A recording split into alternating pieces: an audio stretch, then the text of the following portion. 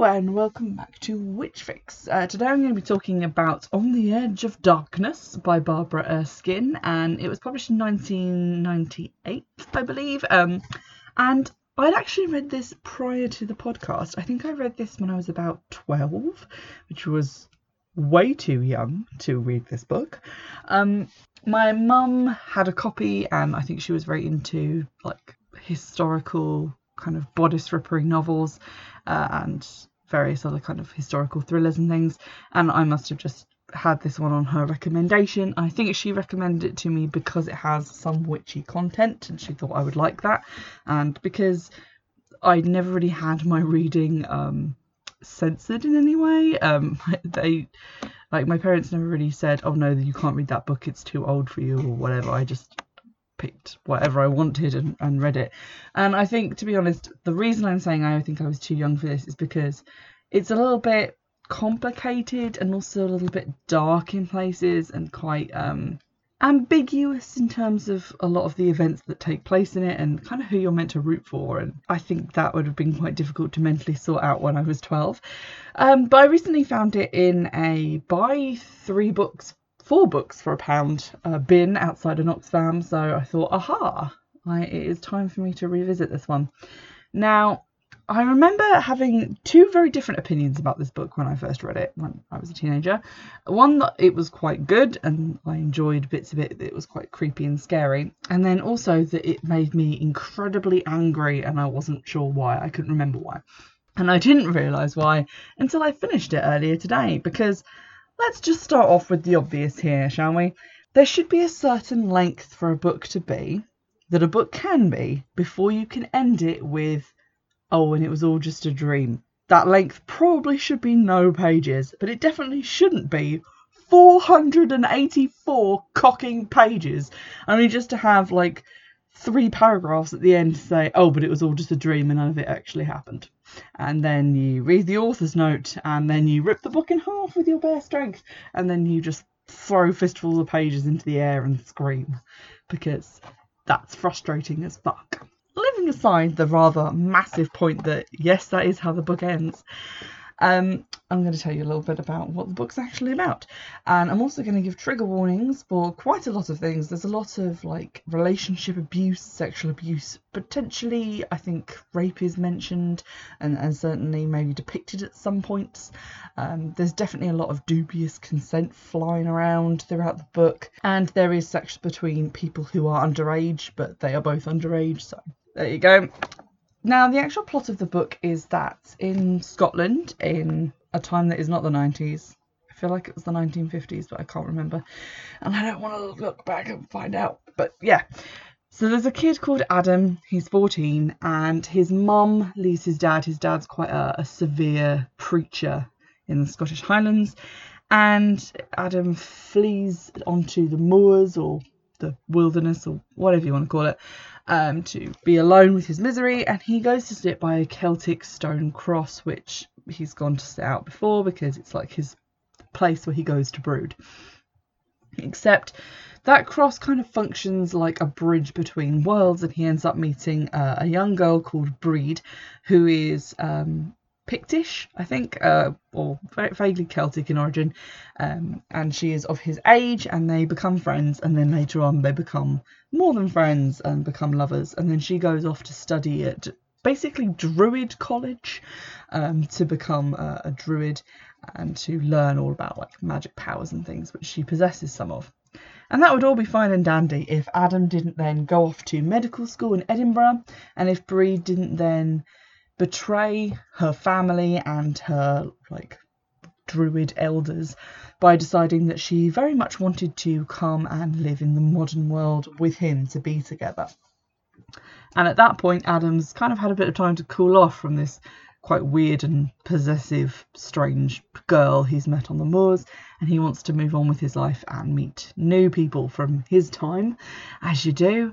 And so what follows is about 400 pages of Breed kind of hunting Adam throughout his life and taking out her anger and jealousy on the women in his life and basically anyone who gets near him. The issues I had with that sort of to begin with, is that Adam never really seems to care about Breed at all. He's always kind of vaguely frightened of her and comes across as just kind of humouring her because she lets him have sex with her, and that's basically all he's there for. And then when she gets a bit too clingy, a bit too much more trouble than she's worth, he just kind of kicks her to the curb and says, oh well, I'm going to Edinburgh, so we won't be able to be friends anymore.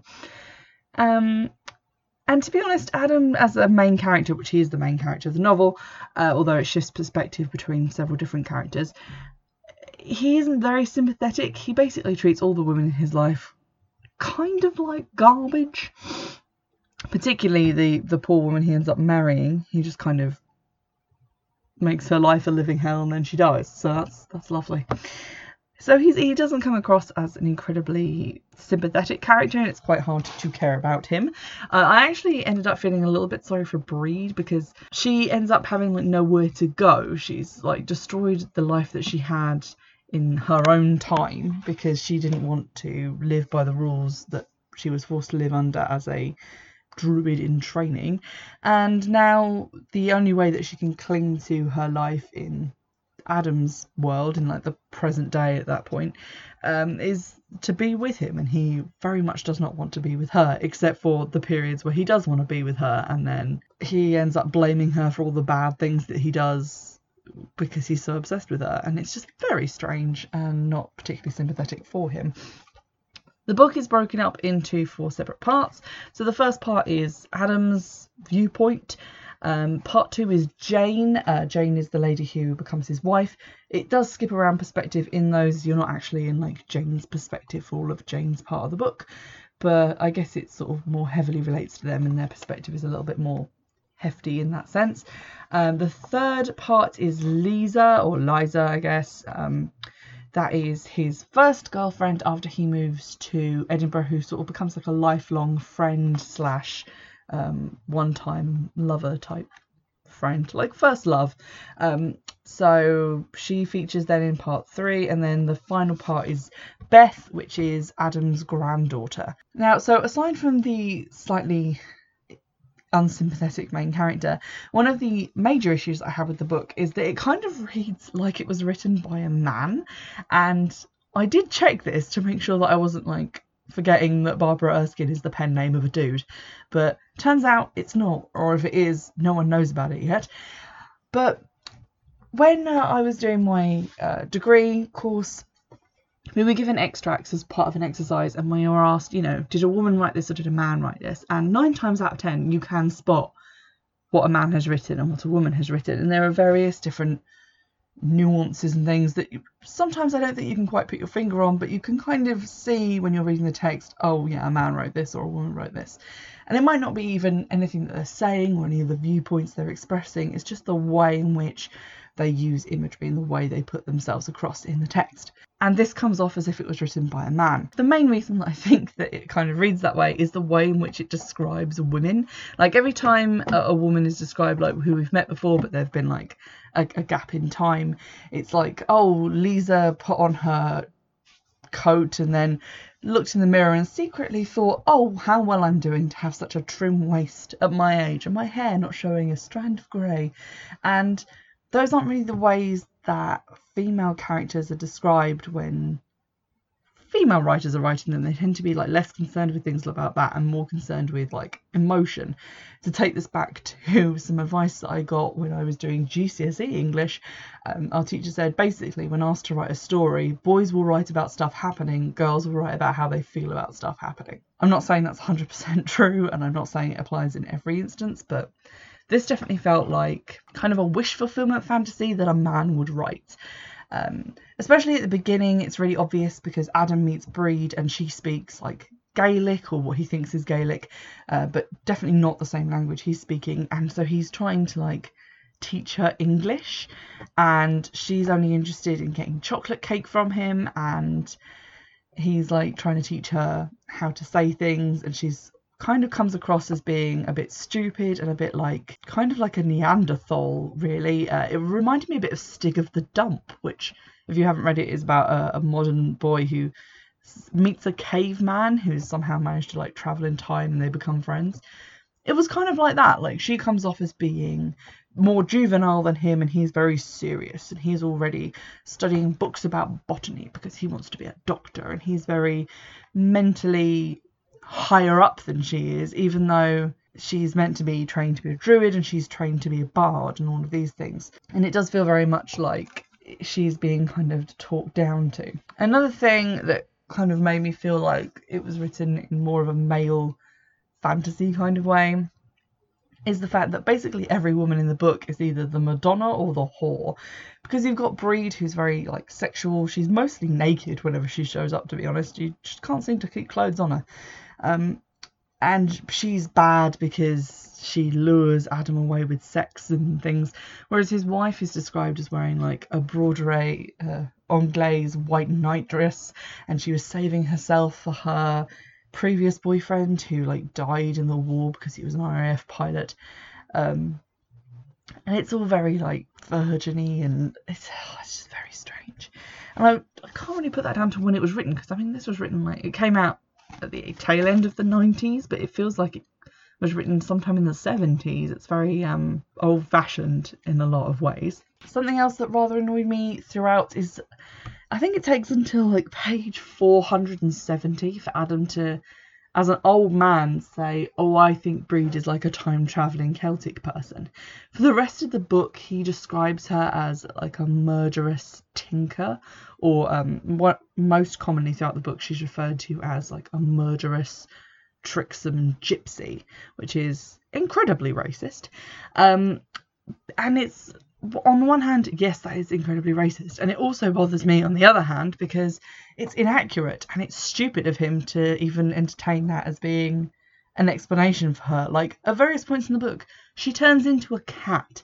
He has known her for like 70 years, and yet she has not aged beyond the point of being 21. She can appear and disappear in various different places and does various other magic things, and he's still like, oh yeah, she was just this tinker's daughter who I met in Scotland who's stalking me. Ho ho ho. It's like, no, she's like an insane witch from like a pre-Christian era, you dense fuck. Getting quite annoyed with it at various points. Obviously, the focus of much of the witchy content is the character of Breed herself. She does quite a lot of magical stuff. I've mentioned already that she shapeshifts into a cat, and she can sort of transport herself over large distances just using the power of her own mind. Obviously, there's also the time travelling thing, which is poorly explained at best. At the beginning of the book, it's kind of implied that if you walk past the stone and you kind of have a mind that's open in the correct way, you can walk into a different time. But then later on, people are just time travelling all over the bloody shop. They're not even near the stone. She can just go back and forth whenever she wants. And it's not really explained how that works or why. It's not very clearly anyway, so that's a little bit annoying. But her other powers include the fact that she can kind of go into like a comatose state and kind of spirit journey around, and also that she knows things about like plants and things like that. Like at one point she comes out of a coma and she's like dying of starvation, so she like digs around and makes herself a little soup and she's like surviving. She's got like quite a lot of skills in that area, but she doesn't really do much in the way of like actual ritual magic. Ironically, it's the other characters in the book who kind of do that instead. Various amulets and talismans are made at certain points throughout the novel to keep Breed at bay and to protect different people in Adam's life. There's one moment where Lisa has been told to go and get sticks of rowan and tie them with red thread to make a cross, which is quite nice to like make a protection amulet.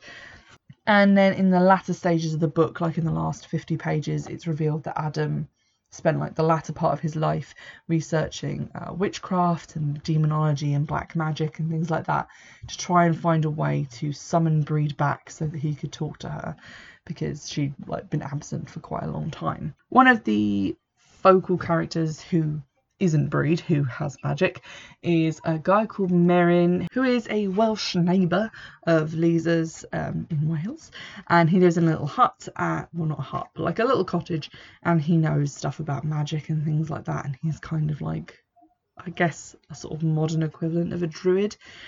His character kind of annoyed me because he kind of appears and disappears as needed in a Deus Ex Machina Gandalf-y type way.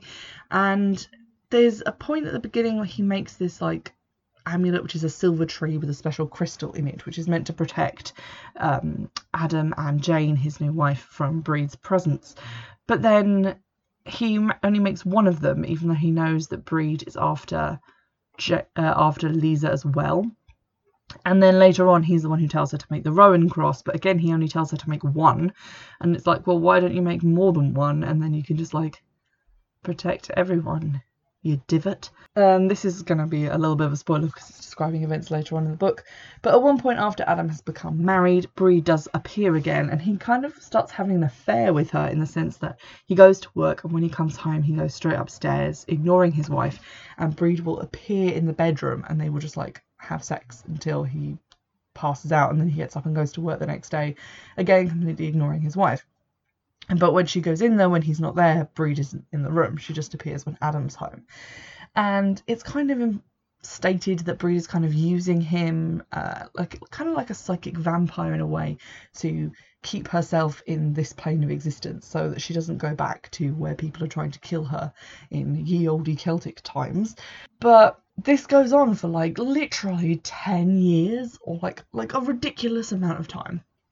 And at no point does Meryn step in and offer a solution to this. He just kind of disappears because I guess the plot didn't need him to be around. And no one at any point tries to do like a real kind of intervention on Adam. They go around to the house like at various points. It's like a scene that gets repeated a few times.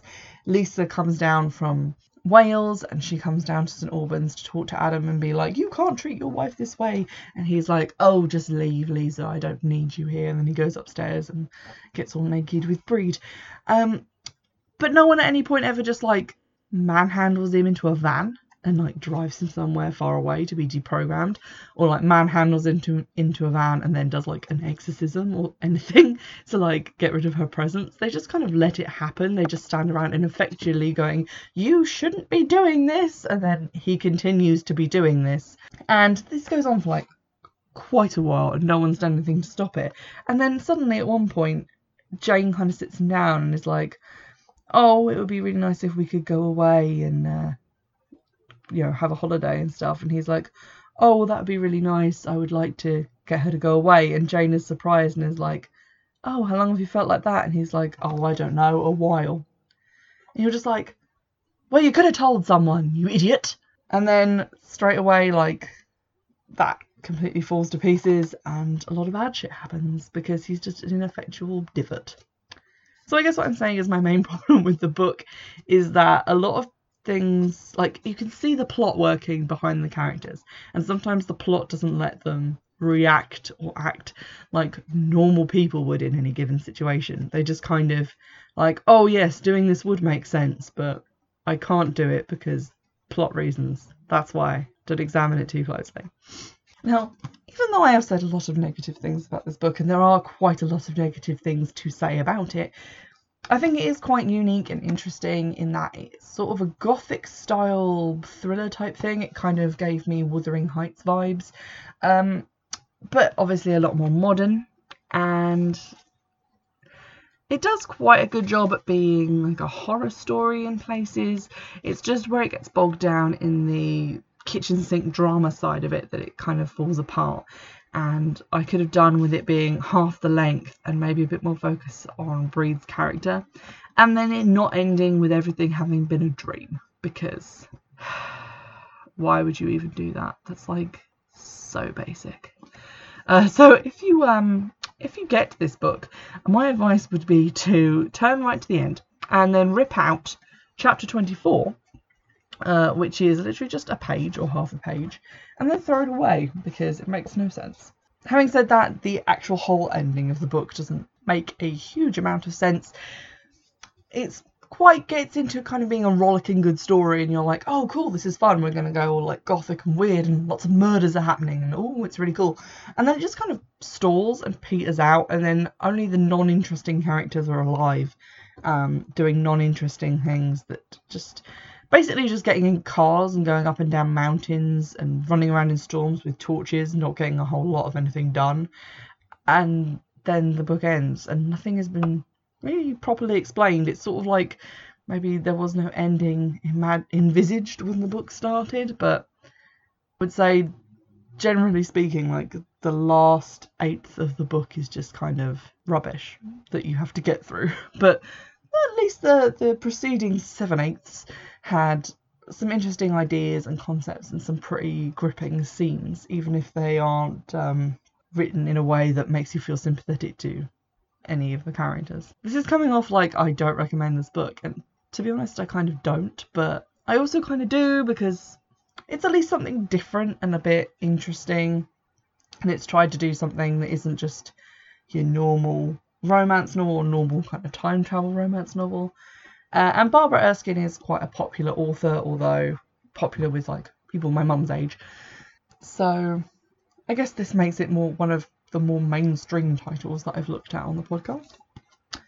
But if you do end up tracking down a copy of On the Edge of Darkness by Barbara Erskine, do let me know what you thought of it. Let me know how you felt when you got to chapter 24, if you didn't take my advice and rip that shit out before you started. And you can do so in the normal way, which is Twitter, which is @witchfix, and email, which is witchfixpodcast@gmail.com. In the meantime, I look forward to seeing you in the next episode. Bye!